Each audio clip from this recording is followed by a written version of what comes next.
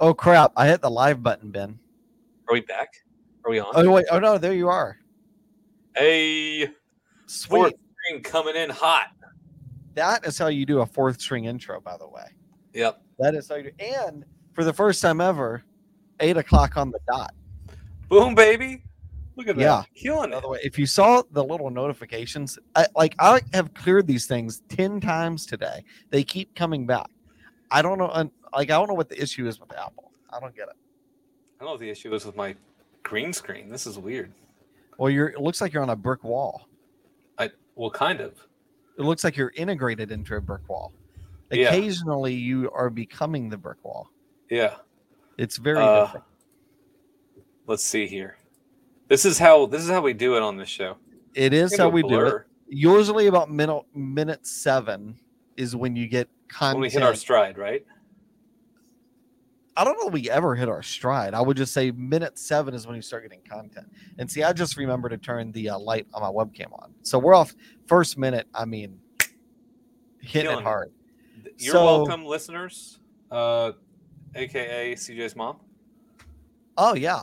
Actually, she's not even listening right now. They're at a birthday party. Oh. But she'll listen later, I'm sure. Hello from the past. Yeah. Hello from the other side. That happened. And now we got a copy strike. Can we talk about football now? Please. Okay. Oregon. Washington. And now Colorado's in the Big 12. And it sounds like by the end of next week, there will be more teams in the Big 12, but we don't know who yet. So we going from Power 5 to Power 3?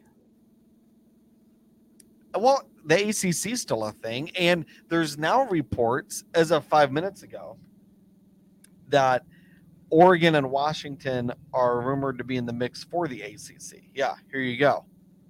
ACC?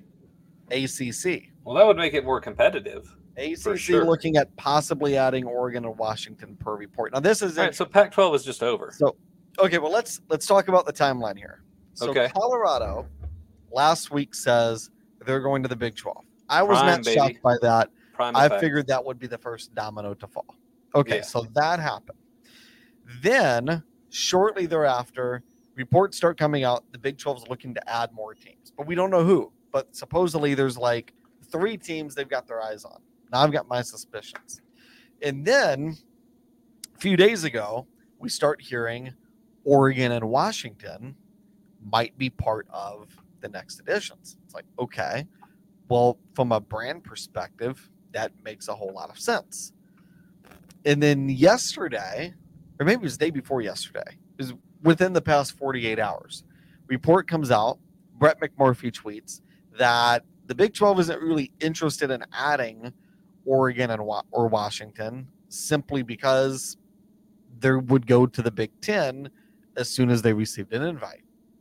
And then today, there's a report that comes out that says the Big 10 is not interested in Oregon or Washington. And then shortly thereafter, the ACC is in talks about adding Oregon and Washington. So you kind of start to piece everything together and see what's happening. And it becomes fairly evident that all of these leaks, almost all of them, with the exception of the Big 12 is considering them, is coming from the Oregon and Washington camps. They're the ones leaking this. I don't think the ACC has had one discussion about adding those 2 programs. Maybe I'm wrong, but I just don't see it. I think the ACC would sooner go after West Virginia. I think the ACC would sooner go after Central Florida, something like that. In fact, I'm a little bit surprised they didn't. Maybe that was to appease Florida State. But nevertheless, these are the camps leaking it. And then here's the reality of this, Ben. I think if Oregon and Washington actually wanted the Big 12, and if the Big 12 wanted them, the deal would be done right now. And it would have been done before Colorado. Okay. But the reality, the truth of this is Oregon and Washington really want the Big 10. They both feel like Big 10 schools. And I think the Big 10 wants them too, but here's the problem. One school contains all the dominoes. One school contains all the moving pieces. And if they fall, everything's going to get locked into place. And if they don't, everything's kind of left into this weird amoeba that we're in. You know what school I'm talking about?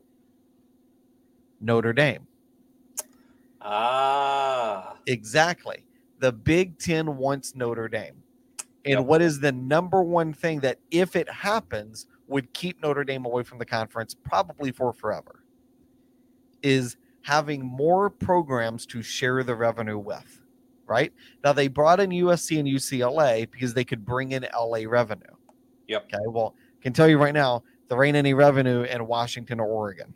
It just ain't there. They're nice only programs. Nike money. There's Nike money at Oregon, but only they're nice programs. One guy.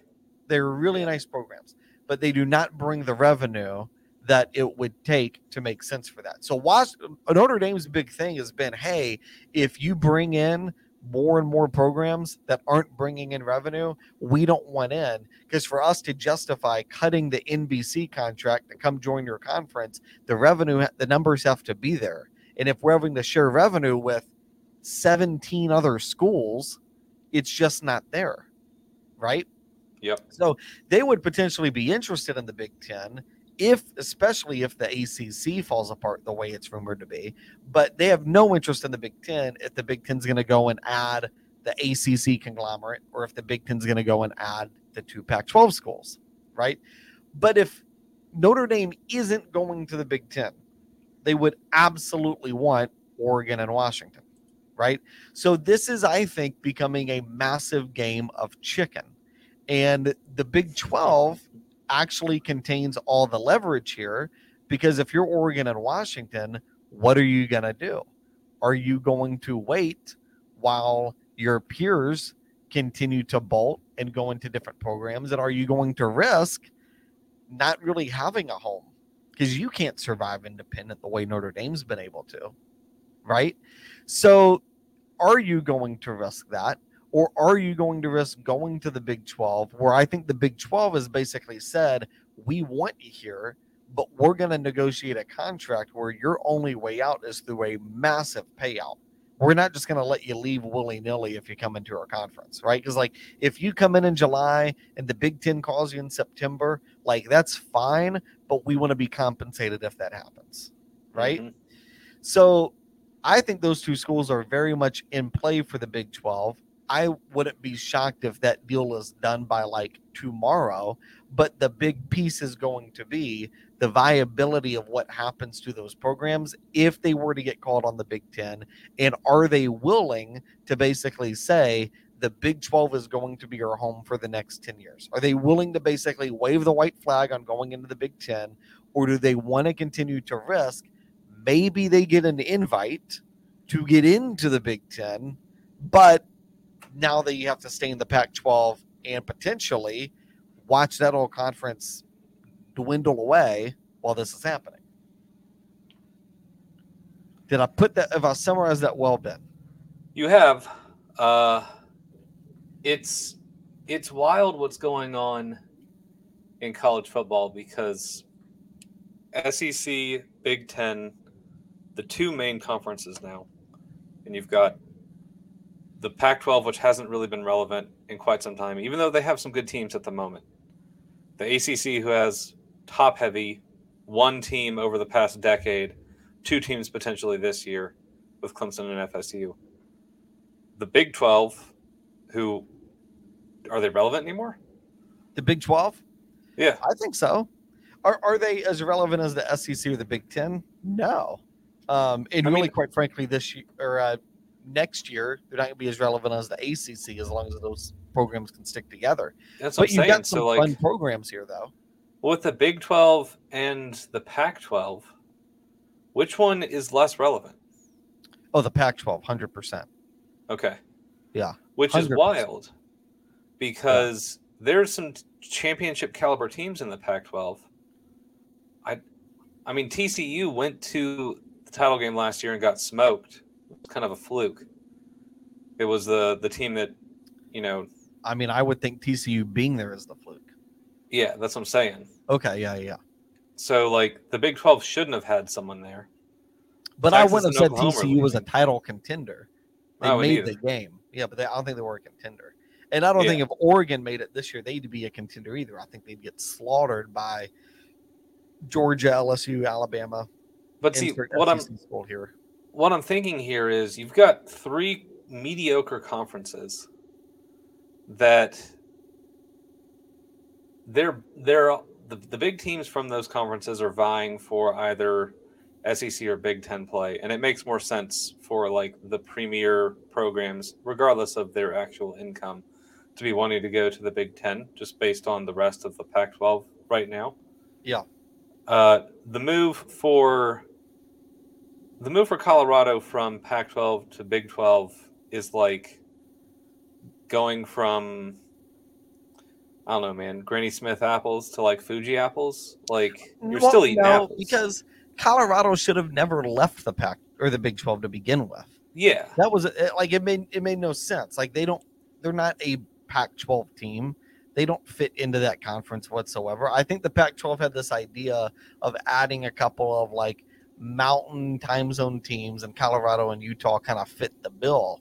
But Colorado's always been a Big 12 school.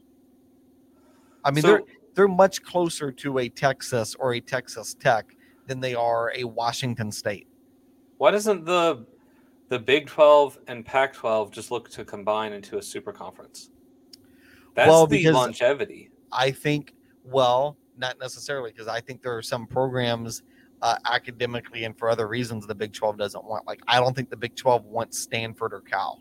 Just don't think they bring anything, and then you get into profit sharing from all these schools. So it's like, okay, you have one big super conference of 24 teams, but there's only so much money for it, and now you're going to split it 24 ways. You know, I think what the Big 12 is looking to do is get to 14, maybe 16 teams at the very, very most, and have multiple time zones. I think their ideal would be they have an East Coast, Central, Mountain, and West Coast time zone. That's why they brought in Central Florida, is now they're into the East Coast time zone, which I've been saying the Big 12 should have been getting into more time zones for forever. I thought the Pac-12 should have done the same thing. Like, the Pac-12's biggest mistake is not going after Texas and Oklahoma 10, 12 years ago when those programs were vocally not in support of staying in the Big 12. Yep. I mean, like, you had the Oklahoma AD coming out and talking about how they were dissatisfied with the Big 12. Like, when they left, I wasn't shocked. I was shocked that the Pac-12 didn't even try to make an effort to get at that point in time. USC was just coming off of like a dynasty, and Oregon had just been to the national championship like 2 times in 4 years. So the Pac-12 was much more relevant than they are now. Well, and the other thing that the Pac-12 has always had is a watchability issue, because they'll start games at like 10 o'clock at night. You just can't start a game in Arizona on a September on a Saturday at like 3 o'clock. It's way too hot. So they literally can't start half their games until like 10 o'clock at night, right? But the thought of bringing in like a Central Florida is it's like, okay, we can now have Oklahoma State go to Central Florida, right, and be seen on an East Coast time zone, right? The idea of saying, okay, like if you're the Pac-12, like you're going to bring in these Arizona schools into the Big 12, right? Well, now I can get Arizona State on a 3 o'clock time frame on the East Coast, which means more East Coast eyes are watching a team out West we normally wouldn't get to see, right? So, I mean, the Pac-12 has never done any of that, though. They've always had like these weird times, the Pac-12 After Dark thing, and nobody wants to watch or be a part of it. And it's gotten to a point where these California recruits are like, why would I go to USC where nobody's going to be up watching me when I could go to Alabama and be seen on CBS at 3 o'clock every Saturday?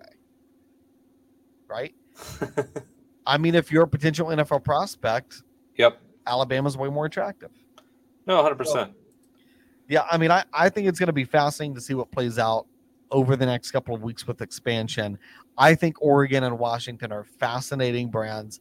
I think the idea of the ACC going after them is really interesting. I don't know that it's enough to save Clemson and Florida State from bolting, right? Yeah.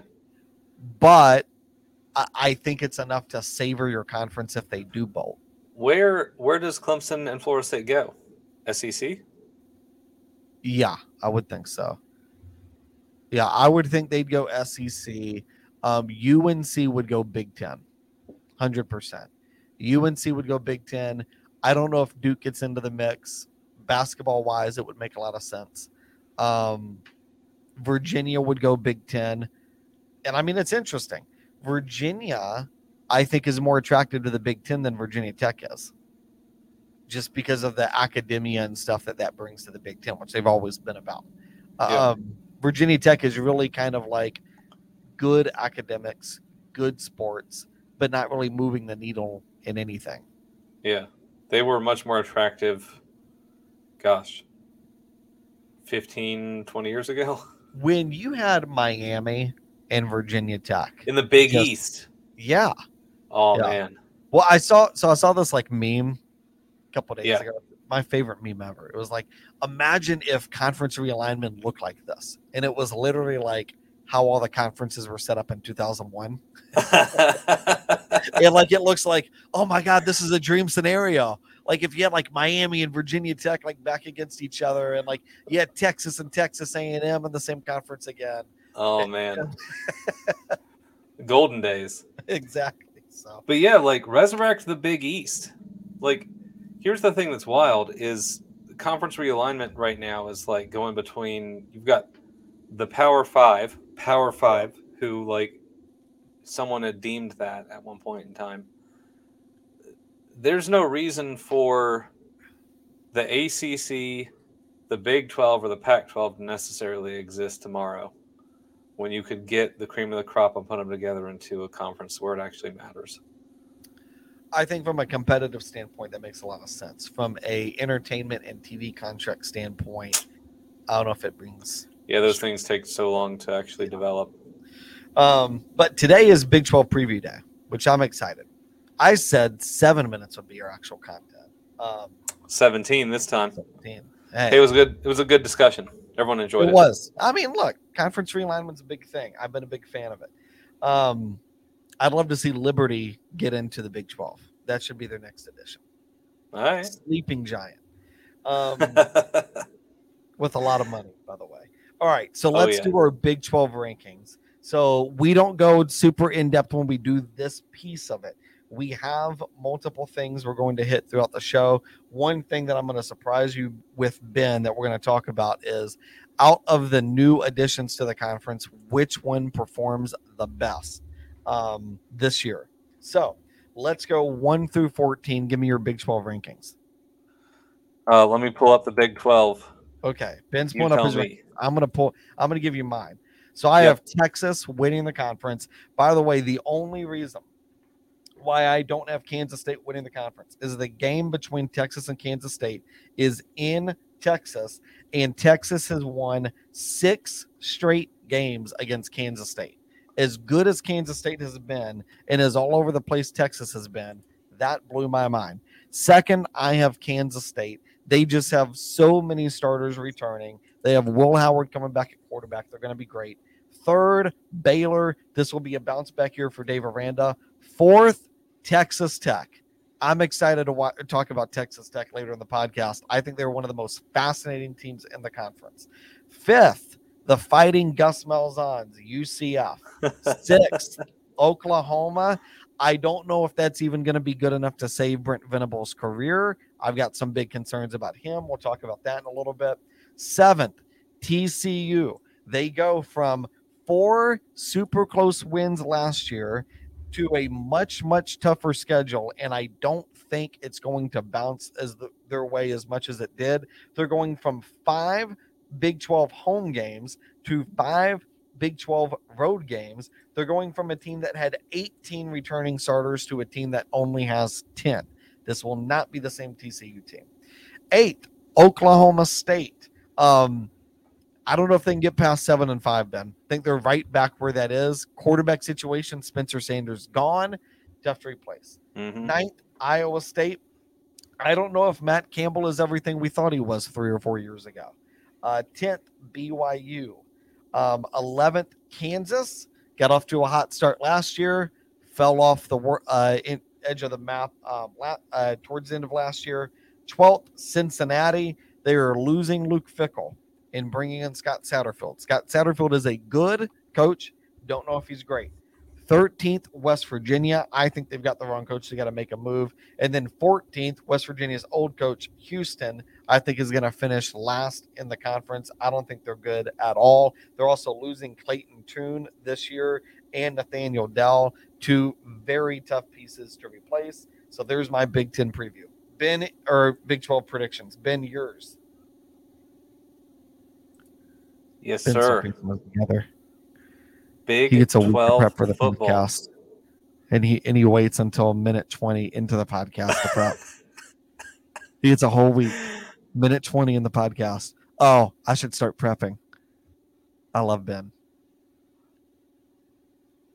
No, I don't even start prepping then.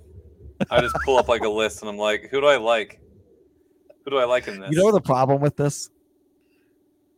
The problem with this is that you carry we're going to get on the your Big 12. back. No, we're going to get the Big 12 championship day, and your predictions are going to outperform mine. That is the problem. Is I sit here and I research all week long, and I do hours and hours of research. I sat outside today, did research while throwing a frisbee to my dog and drinking whiskey. It was about the best way to spend a Sunday afternoon, and I do all this research. I feel so good about my predictions, but Ben's going to beat mine. Just naming teams off a list. Just naming teams off a list. Just based on how I like their uniforms. Oh, and great. The history. It's like of my their wife program. picking March Madness brackets. That's right. That's actually how I pick March Madness. I look at the numbers and then I say, "Screw the numbers. Who are these people?" Oh my God! All right, 1 through 14, Benjamin. I always have Duke going to the Final Four. By the way, appreciate it. I need you to stop doing that because they haven't been in forever. Stop picking that. Okay. So I think you're right. Texas is the top team to beat, loaded with talent, incredible coach, incredible quarterback play. They should win the conference outright, and really, really solid team there. My second team is going to be UCF, the Fighting Gus Malzahn's. Is number two? Number 2. Wow. Because I did not do any prep, so I'm just going to pick teams as I go down here. Kansas State is after them because Kansas State's usually pretty good. Then I've got Iowa State at number 4. I've got the Bearcats, Cincinnati, at number 5. Okay, Ben's is not going to be better than mine. BYU, number 6. I've got Oklahoma, number 7. We'll see how Oklahoma does this year. Oklahoma is there's a good chance they fire their coach, who was a good defensive coordinator. I do think there's a good chance. The year they go into the SEC. Well, that's the thing is that I think the expectations this year. We'll talk about it in a minute. Here's the crazy thing, and let me just throw this out right now as like a preview. Who has taken a program that is traditionally absolutely awful and a basketball school and turned them into a premier college football team in the SEC East? Mark Stoops. That's right. Who has a history of being in the program of Oklahoma? Bob Stoops. That is correct. But if correct. Mark Stoops was going to get the job, why didn't he get it last year? Because he said no. But they're going to throw a whole dump truck of money at Mark Stoops. Yeah. Okay, we're going to come back to this discussion in a bit because I think it's interesting. All right, keep going, Ben. All right. So after Oklahoma State, he's a man. He's probably 50 at this point, maybe older. After that, Kansas, just because I love the Jayhawks. I've got Baylor. I don't even know what number I'm at anymore. Baylor way down there because Baylor can't play offense. Then we have Who is left? TCU. Who's left? TCU is terrible. Texas Tech and ending it out, West Virginia. Sorry, Pat McAfee. I don't know that you ever named Houston. They got dropped from the conference. Okay. I'm never letting Ben. I don't know why I even tell you what conference we're doing next. Doesn't matter. I forgot. Okay. Conference championship prediction, Ben. So 1-2. You've got Texas 1 and Central Florida 2. So the money you're putting on conference champion, or on coming in second rather, is a team quarterbacked by a former Ole Miss wide receiver. That's right. Did you see what Gus Malzahn did in 2013? Yes. Yeah. Welcome to 2023. It's been a decade. It's coming back. Mark my words. Okay. Gus Malzahn is the best coach in the U.S. when he doesn't play with position players. I will tell you this about Central Florida. Let's talk about them. By the way, this is my most exciting team. So that's always one of our superlatives, is who's your most exciting team. Central Florida is my most exciting team to watch on the conference, because I don't know what we're going to get. I think the schedule is super workable. For one, they don't have to play Texas. That's a big win. Their road games, they're going to play at Kansas State. Now, I think that's a brutal place to play. At Kansas State, at Kansas, at Oklahoma, at Cincinnati, at Texas Tech. Those are all tough. Other than Kansas State, I wouldn't be surprised if they won all those games. They also have an easy start to their schedule: Kent State, Boise State, Villanova. So they're going to start off 3-0, and they really get an opportunity, I think, to figure out their offense, figure out any question marks they have on this team. And they're bringing back 15 starters, which is huge. But it's really, I think, going to be in the hands of John Rhys Plumlee. I think the new offensive coordinator, Darren Henshaw, who was the offensive coordinator at UAB last year, he comes in. I don't know how he's going to do. And then they're also bringing in a first-year defensive coordinator, Addison Williams. So we've got 2 first-year defensive coordinators, 15 starters coming back. We've got a quarterback who's good, but let's be reminded, he was a wide receiver at Ole Miss. Now, he was a wide receiver that they would use in quarterback formations occasionally. He had that talent. I watched him play live. He's good, but he's a little bit of a throwaway there at Ole Miss, and Gus Malzahn's kind of bringing him in and figuring it out. The one thing they do have, if he gets injured, is this quarterback room has a lot more depth than it's had before. I think that's huge. And then there's this too, Ben. This is Gus Malzahn's third year here at Central Florida. I don't think he came to Central Florida to make it his permanent home. I think he came to Central Florida to leverage it for an SEC offer. And I think there's going to be, there always are 3 to 4 SEC schools. What's that? He wanted to coach at Arkansas for 20 years. And that's what we talked about 2 weeks ago, is Arkansas, who, by the way, Arkansas's offensive coordinator is gone. We'll talk about him later because he's now at a Big 12 school, right? So he's now gone. And I don't know that they're going to get the same production out of KJ Jefferson this year that they've gotten. Arkansas, I think, is probably on pace for a losing season. So if that happens, right, they should be the worst they move on? What's that? They should be the worst in the West. I think we both picked them to be the worst. The West is brutal, right? Yeah. So all that to say, with Gus Malzahn in Central Florida, I think he's going to put a big emphasis this year on having a couple of marquee wins, getting to about 9 to 10 win games. Now, I don't think it's going to be enough to get them into the Big 12 championship, but the reason I've got them 5th in the conference is because I think we're going to get his most creative offense he's ever had. Exactly. So think back to 2013 when he took a cornerback and took him to the national championship game and was 13 seconds away from winning it. That's true. That's what you're going to see this year. This is true. Nick Marshall 2.0. And it's going to be nuts. And that team was the wildest team I've ever watched play. It was insane. Yeah. You had the kick 6 that year.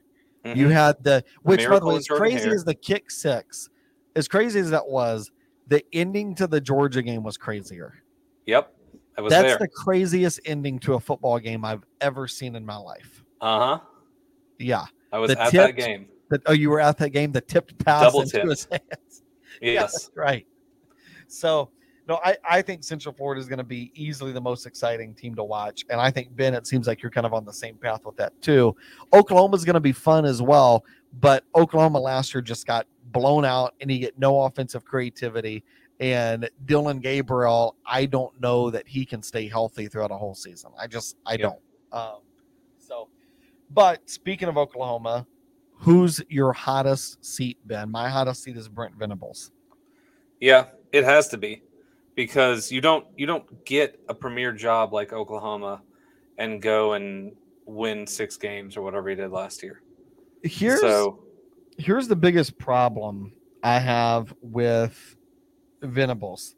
Anytime you bring in a defensive coach, or anytime you bring in any coach, the side of the ball that you coached on as a coordinator, anytime you bring in a coordinator, how is your team on that side of the ball? Oklahoma's defense last year was awful. They abysmal. Let Kansas State score 41 points. Like, Kansas State was a good team, not a high power offensive team.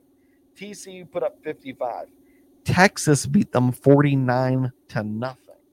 Kansas, a game which Oklahoma won, put up 42 points on them. Baylor, a team that didn't have an offense last year, put up 38 on them. And Texas Tech put up 51 on them in an overtime game. This defense last year was just terrible, Ben, at just about every end of it. And that was also the one side of the ball. They didn't lose a lot of players either. So, I mean, for this team to have success, Dillon Gabriel is going to have to be great. Drake Stoops, who is a starting receiver on this team, is going to have to be great. And Marcus Major, I do think he will be great, but I don't think Marcus Major is enough in this brutal of a conference that is the Big 12.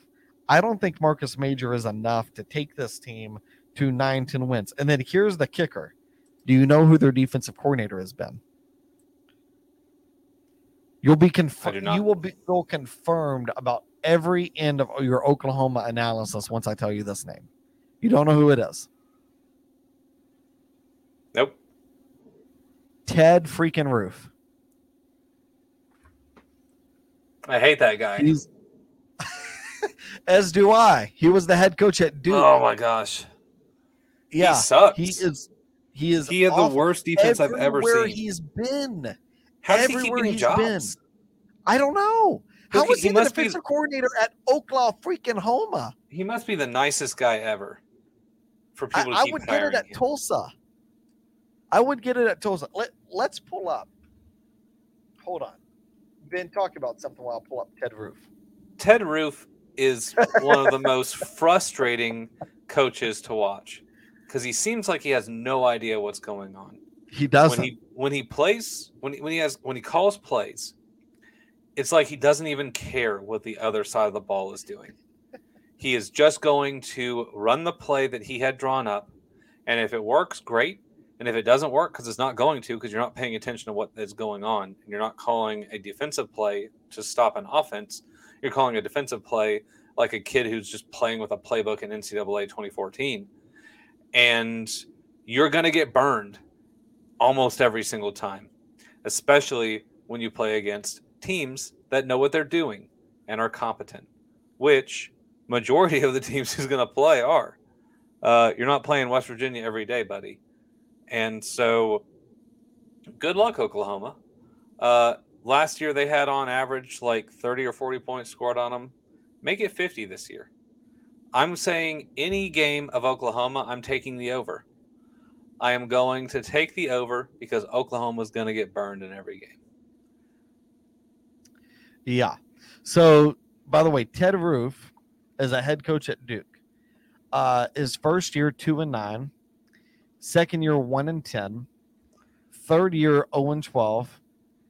Last year, 1-11. His best winning percentage was when he took over as an interim head coach and he went 2-3 during their last 5 games. By the way, it should be noted in 2006, and I am like a huge Duke football fan. 2006, Duke was shut out by FCS Richmond that year. They didn't score a point, and they were actually shut out in 3 of their first 4 games. Duke never scored more than 20 points, or 28 points until their last game of the year against UNC, which is a big rivalry. I don't understand. Yeah. I mean, I hate to blaspheme a guy on our podcast. His head coaching record is 6-45. He has 6 wins. 45. Yeah, 6 wins, 45. And everywhere he's been, Georgia Tech, defense was terrible. He goes to NC State. They won games. Their defense stunk. Appalachian State, their defense was okay, but they didn't play against anybody. Then he goes to Vandy. Defense was awful. He goes to Clemson in 2021. They had one of their worst defensive years in a long time. When he was at Auburn, their defense was awful. Awful those 3 years. He was a defensive coordinator in Minnesota, and they were bad. Everywhere this guy has been, he has been nothing short of just terrible.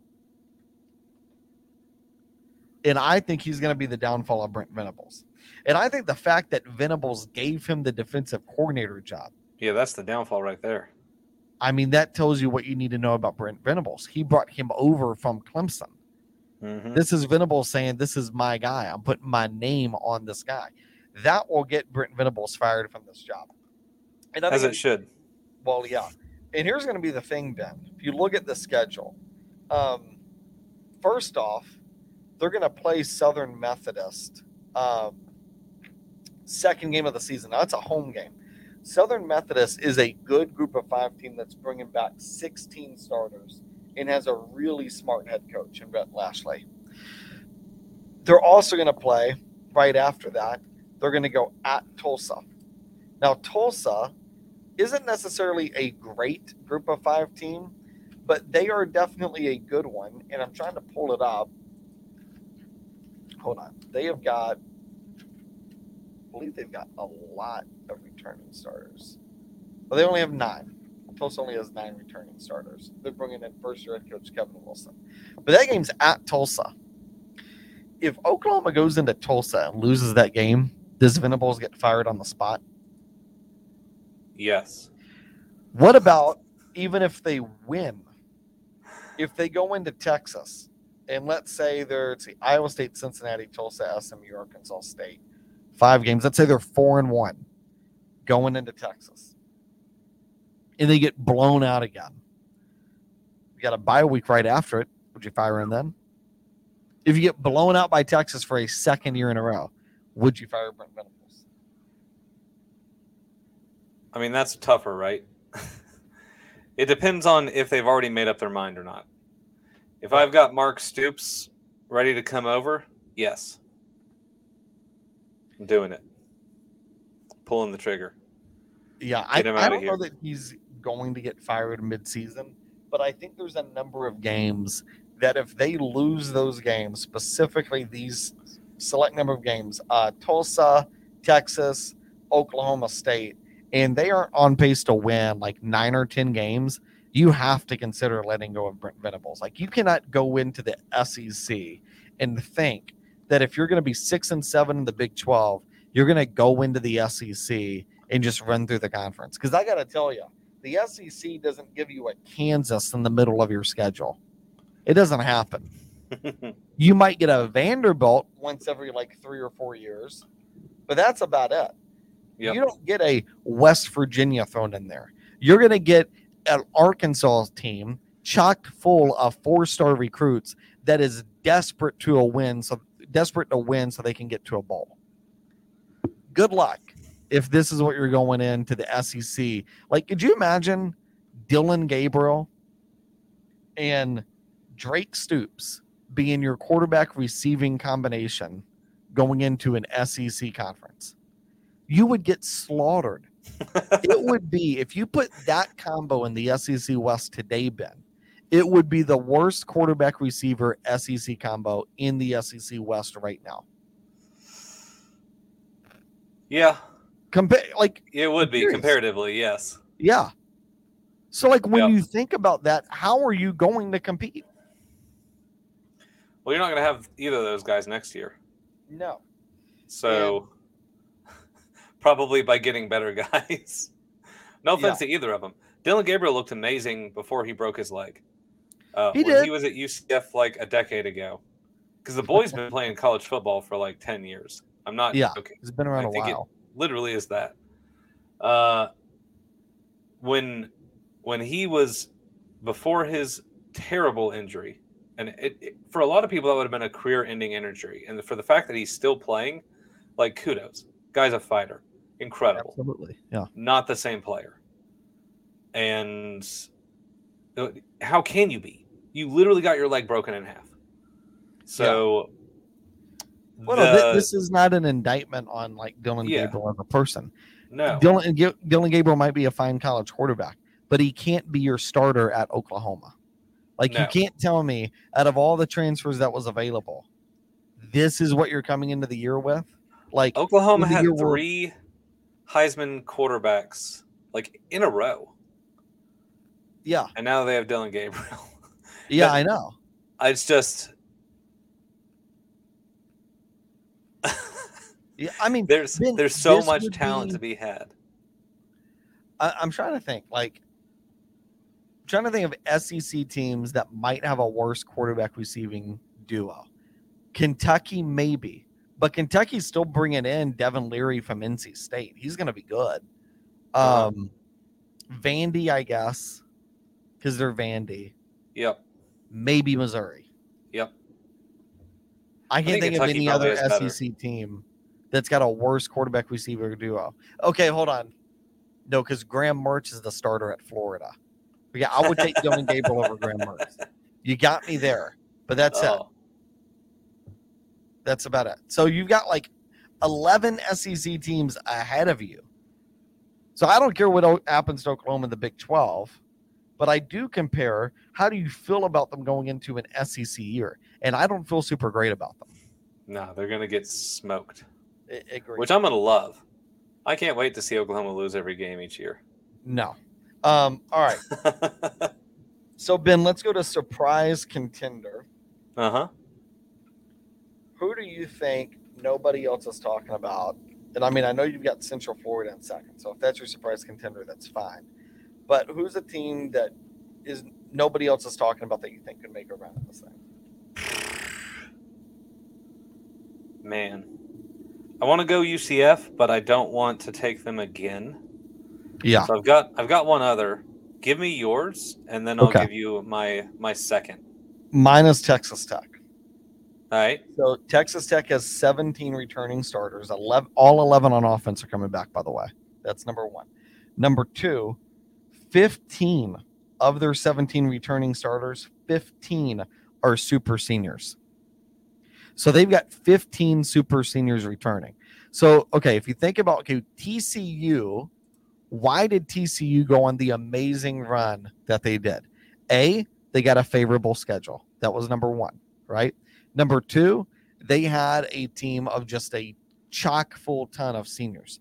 And TCU was involved with, Ben, last year, a bunch of just super close games. So if I said, give me one team that could duplicate what TCU did last year, it would be Texas Tech. They've got everything. They've got the quarterback. Tyler Show, transfer quarterback. He was at Oregon. He comes in. He's really, really picked up the pace. He feels like a legitimate quarterback now. They've got Miles Price at receiver and Jerand Bradley. That's a really nice combination at receiver there. Taj Brooks is at running back. Then you look at their schedule. Their schedule, Ben, super workable. Their toughest road game is going to be at Texas, but it doesn't happen until November 24th. Their other tough competition in the Big 12, Kansas State, they get at home. Central Florida, they're going to get at home. They're going to get TCU at home, and they get a bye before that game. Their road games, other road games, at West Virginia, at Baylor, at BYU, at Kansas. Like, I think there's a chance, Ben, we could see a team of super seniors kind of skirt by a lot of these teams and go into that Texas game maybe like 9-2 or 10-1. And all of a sudden we look up and we're like, wow, Texas is really competing. And Texas Tech is. And what's really interesting, Ben, Texas Tech, September 9th, will host Oregon, where Tyler Show used to play. So it's going to be the Tyler Show Bo Nix showdown. And if you pull up Oregon's schedule, so let's pull this up here real quick. So Oregon is going to play at Texas Tech, and then 2 weeks later, they're going to get Colorado, and at Stanford, they're going to start off their Pac-12 play. And Dan Lanning, as good as he is, I don't know that Bo Nix, when it comes to these big non-conference games, I don't feel like he plays that great. And let's keep in mind, this is a team that last year went to Atlanta, got shellacked by Georgia in the opening week, and went to Washington State a few weeks later and played a 44-41 game against Washington State. They're not immune to getting upset or being in a close game with a really tough team. But even if Texas Tech loses that game, I still feel like this is a dangerous team the rest of the year. They're going to avoid Oklahoma. They're going to avoid playing a bunch of tough road games. So they get a workable schedule, a bunch of super seniors coming back. I think they're going to win a lot of games. I love it. Texas Tech coming back.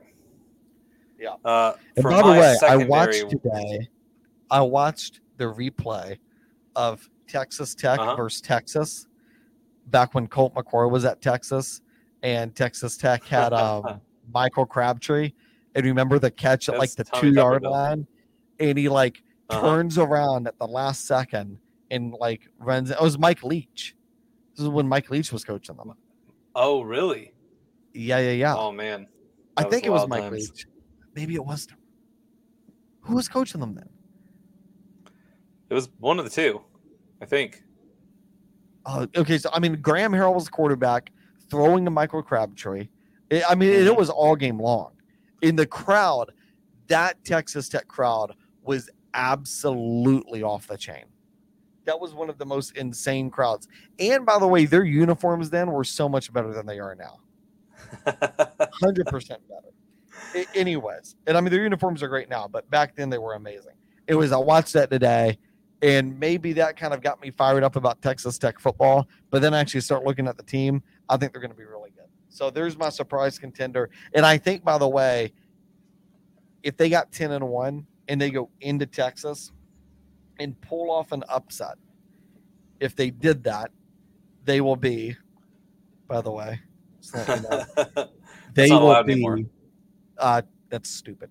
They will be in the college football contention. The only issue is Texas Tech has not beaten Texas in back-to-back years since 97 and 98. They haven't done it back-to-back years. So they beat them last year. Can they do it again this year? All right. So my secondary surprise pick, playoff contender, whoever you want to call it, I think it's their first year in the conference. BYU. It is their first year in the conference. How do you not know that? Well, because I don't pay enough attention to football during the season. That's how. What happened last year? This is my co-host. I can't remember what year it is.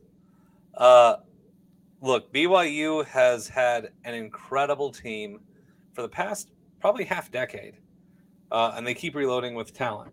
And they lost to Liberty last year, by the way, 42-14.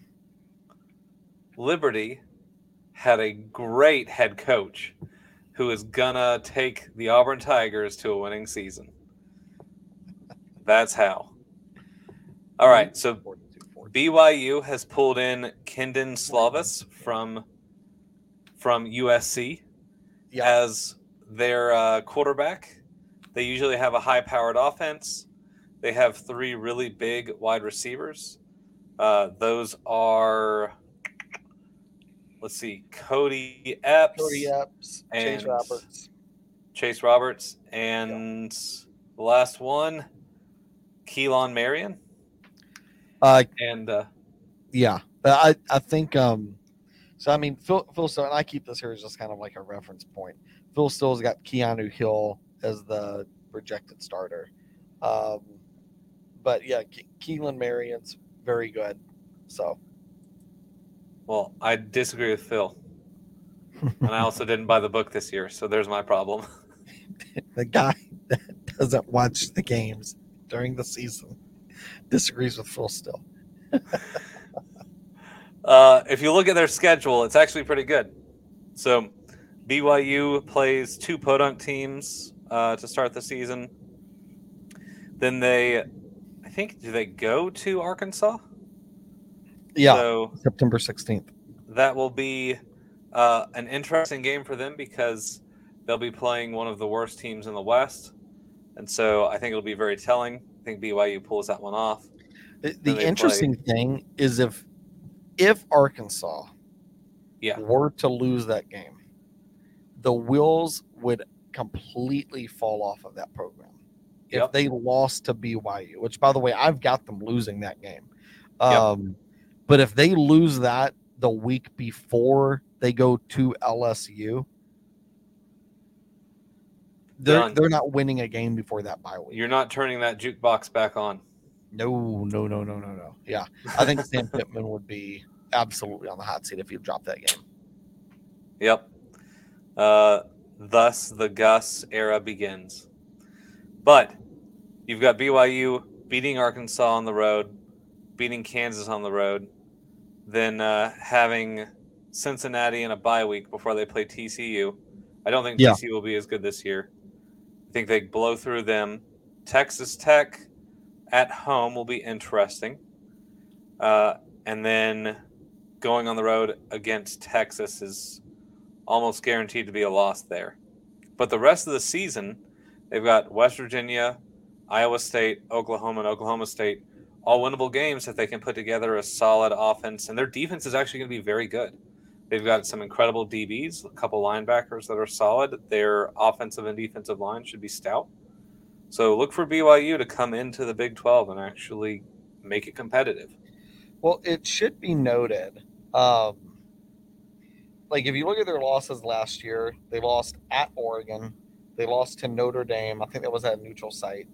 Lost to Arkansas. They were absolutely shellacked by Liberty, and I mean, I love Liberty, but come on, that's a bad loss for BYU to lose 41-14 to Liberty. It's a bad loss. And they lost to East Carolina. They did beat Baylor in double overtime, and they did beat Stanford. So they beat a couple of Power 5 teams. My concern for BYU, because they went 10-3 a couple years ago. 2020, they went 11-1. They are going, Ben, from playing a couple of Power 5 teams in a year to playing a Power 5 schedule. And even one of their non-conference games is against a Power 5 team. So they've got 10 Power 5 games, right? And they're going from 4 to 10 Power 5 games.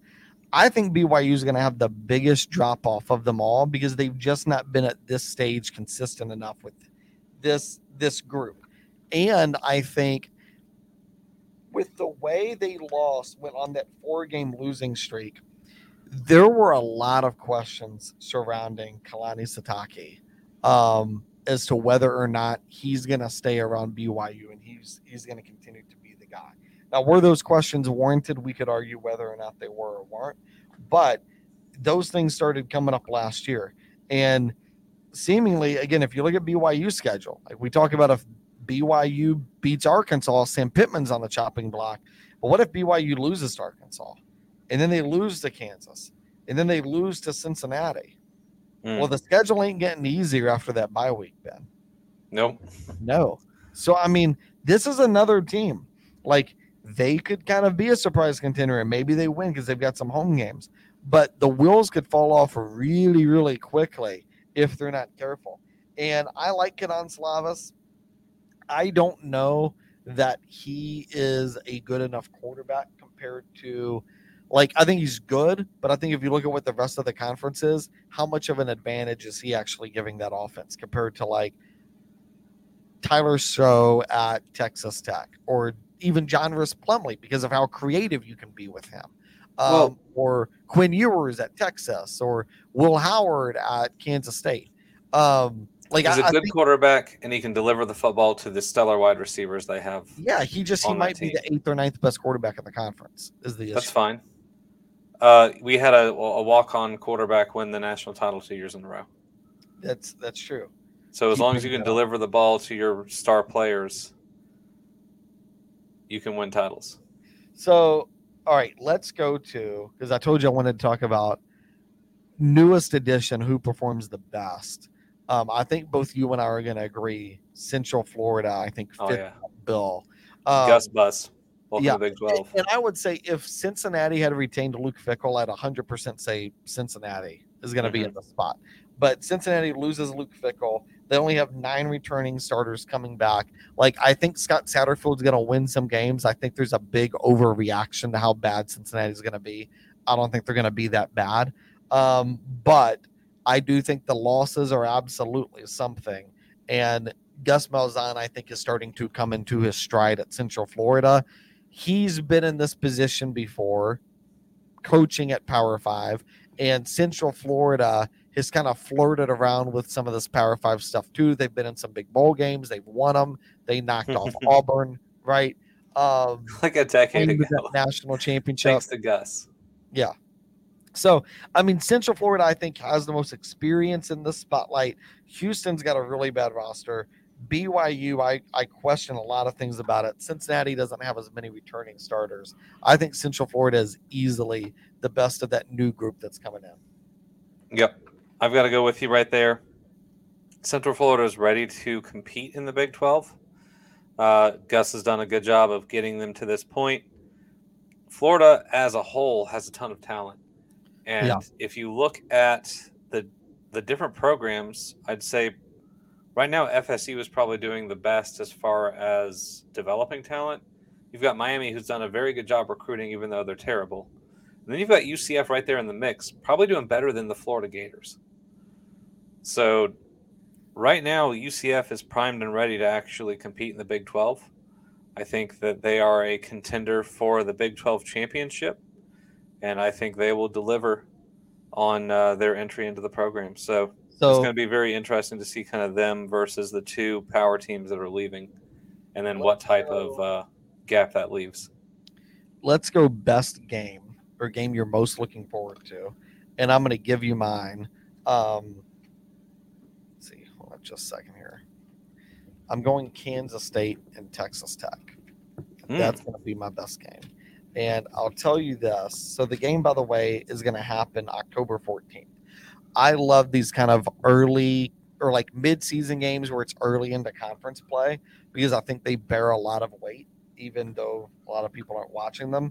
So first off, the week before,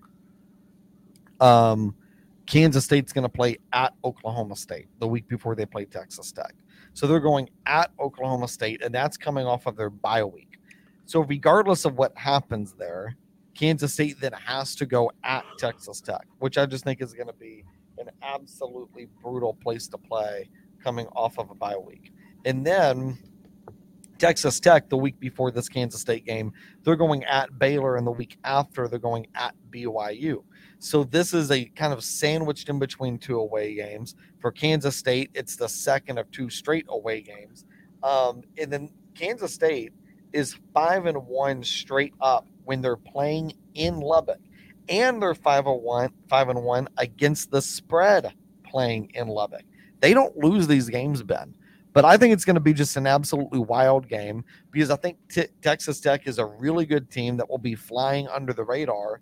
But Kansas State, Will Howard, absolutely amazing. This offensive line, incredible. One of the best offensive lines in the country. And Will Howard, by the way, he guided this team towards the second half of the season and into the Big 12 championship.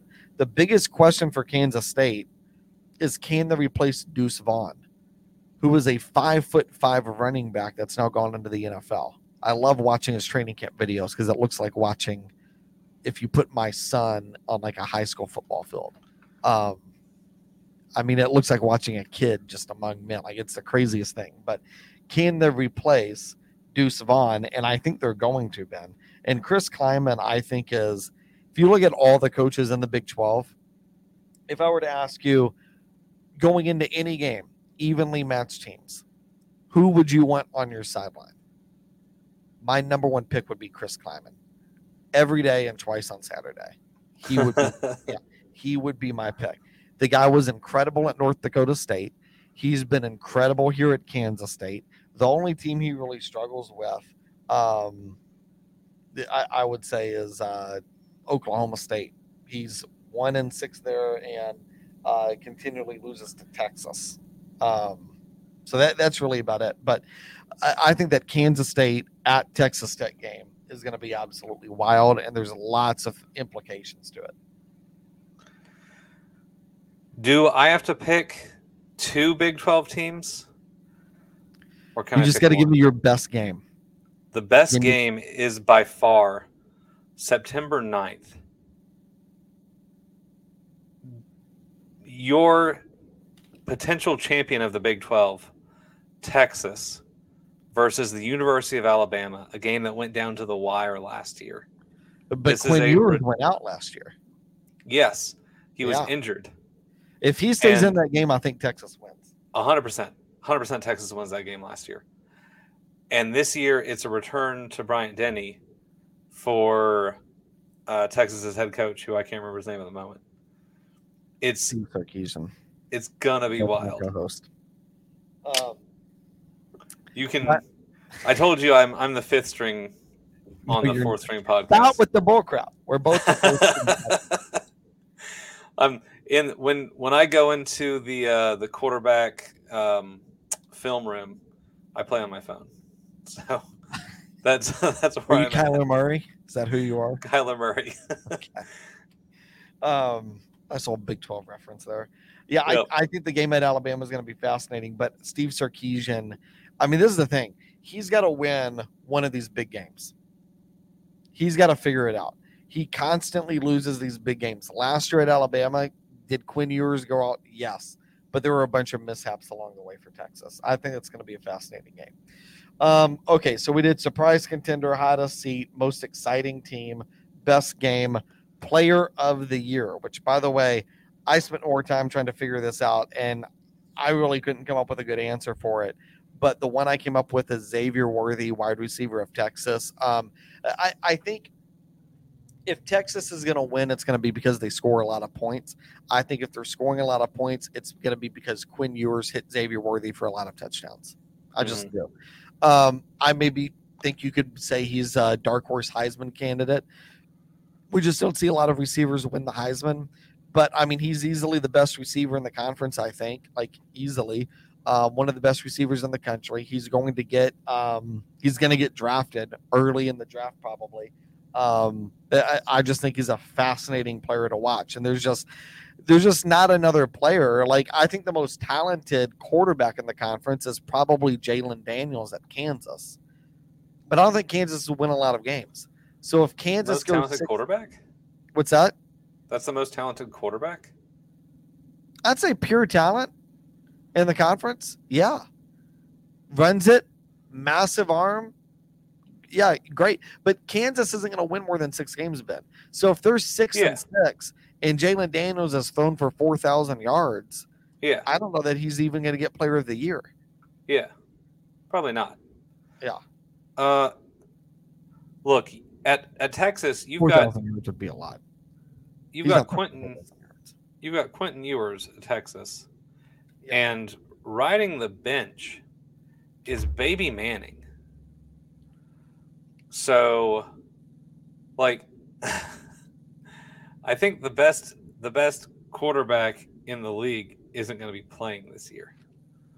But Quentin Ewers is pretty dang good. Well, okay, yes. No, best quarterback in the league is that. Okay, but I'm talking about starters. Okay. Well, I mean, Quentin Ewers, I'd probably put above as just like pure talent at a quarterback level. Yeah, he's not the most athletic player, but he's a game changer. And now, I do want to see. Here's what I would love to see. I don't want to see Dylan Gabriel get injured, but I want to see him replaced. And I want to see him replaced by General Booty. And I want to see General Booty win Player of the Year in the Big 12. If General Booty were to win Player of the Year the year Oklahoma leaves the Big 12, how is your slogan not "Kiss My Booty"? That would be the dumbest joke I've made on the podcast so far. It's up there. It is chef's kiss. Thank you. Incredible. The likeliness of it. It's, let's just say you bet $1 on that in Vegas, you're going to be a millionaire. So, but throw away your dollar. It's cool. I don't even know if you'd be able to bet on a player become Player of the Year. You should be able to, right? But not on hold on. Dylan Gabriel's first, Jackson Arnold second string, Davis Bevel's third string. I don't think you could bet on Player of the Year and bet on the team's fourth string quarterback. There's no way FanDuel gives you that option. We are the fourth string podcast. We support our brethren. We do. We should hold on, Ben. New theme that has to happen in every conference preview. Our favorite fourth string player. Why have we not thought of this? Boom. We've only done this for 2 years. It's all good. And we wait until an hour and 6 minutes in. That's okay. To come up with who's our favorite fourth string player. Well, I'll tell you right now, this year, my favorite fourth string player is General Booty. There it is. He might become the new logo of our podcast. Incredible. All right. What else? Is that it? Every podcast we end with what else? Yeah. Guys don't know how to end things. I think that's the Big 12, bro. We're great at starting things. Ending things, not so much. I don't know.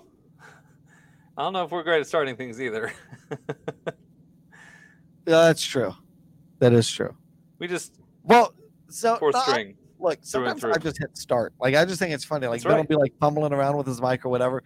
Boom, start button. Let's just go. Boom. I don't even wait. Somebody asked me, what? This was funny, Ben. So literally, I think it was Wednesday. Somebody sends me a text. What do you use to edit your podcast with? Edit? What edit? I don't have an edit button. I don't use anything to edit our podcast. It's raw, baby. 100% raw. This mic is always hot, always live. No edits. That's right. This is just pure magic. It is pure magic. You turn on the mic. We're just professionals. We need I don't to do any prep. Before the start of the year, we need to stream me and you playing NCAA 14. Okay. Auburn versus Gators. How do we stream that? I don't know. I don't think you can. Can we hire a 15-year-old to show us how to stream a 360? I would pay some kid that's on, what is that computer gaming thing? Is that TikTok? What is it? Twitch. Twitch is that thing. Yeah, there you go. If somebody's listening to us and you have a Twitch channel and you want to make $20, I'll pay you $20 if you can show me how to stream that onto StreamYard. Xbox 360 onto StreamYard. They're like, what's NCAA 14? Never heard of that game. You gotta take a phone and you put it in front of your TV and you hit stream. That's how you do it. I mean, that would be how we would do it. I do have the webcam. I could probably just turn that around. There you go. We should do it. Yeah. Done. Do we want to talk about what happened the last time you and I played? Sure. So would you like to describe it? Yeah. I think it's the best ending to any game ever. It was not. It was terrible. I had a win in the bag and just had to run the clock out. Okay, hold on. But what was the question you asked before you called the play? I said, what's the button to throw the ball away? And that was the start of Ben's demise. Please continue. So I just have to run out I was going to score another touchdown regardless. I was unstoppable. True. I was a total... I mean, the game was 60 to 58 or something. It was ridiculous. Yeah. I all I had to do was score, and we were done. And I just had to run out the clock so that no freak accident would happen. And if I had scored, you would have had to have scored twice. Yeah, so I could have just scored. Yeah, I could have just scored and been fine, instead of being stupid. But instead, I took the stupid route because that's how I roll sometimes. I ran back 70 yards, wasted like 15 seconds of clock, ran around, and then threw the ball away. Then I got hit with a penalty. A 75-yard penalty. I was first and goal. Oh my God. It was second and 80 yards. It was second and goal from your second and goal. 20. Yes. Second and goal from my own 20. There you go. The stupidest. I still don't understand how that happens. What I should have done is instead of throwing the ball away, just hit whatever button I wanted to, because he could not have thrown it 80 yards anyway. Yeah. So it would have just fallen in the middle of the field. So then Ben gets sacked on the next play. Yeah, because I was trying to waste clock and just kill the clock and end the game. So then it's like third and goal from, I think, like your own 15 or something. Yeah, it was. Then stupid. Your next play was a dumb incomplete pass. So then you punt. Yep. And I get the ball and go down and kick a field goal with time expiring. Yep. It's amazing. Okay. For everybody that put up with that, it's the best ending to a college football game ever that never actually happened. All right. In real life, it didn't happen. Okay. Yeah, it happened in real life for me. It hurt. Yeah. And now I'm going to go destroy Ole Miss. Did you have to get a new controller? I am playing with the other one, the one that's not destroyed. So we did destroy it. Okay. I did. I took it out and I beat it with a hammer. Oh, yeah. And I sent you a video of it. Yes. Yeah. That video should go up on our Twitter. All right. Thank you all for joining us. This has been definitely the fourth stringest of the Fourth String podcast by far. Have a good night.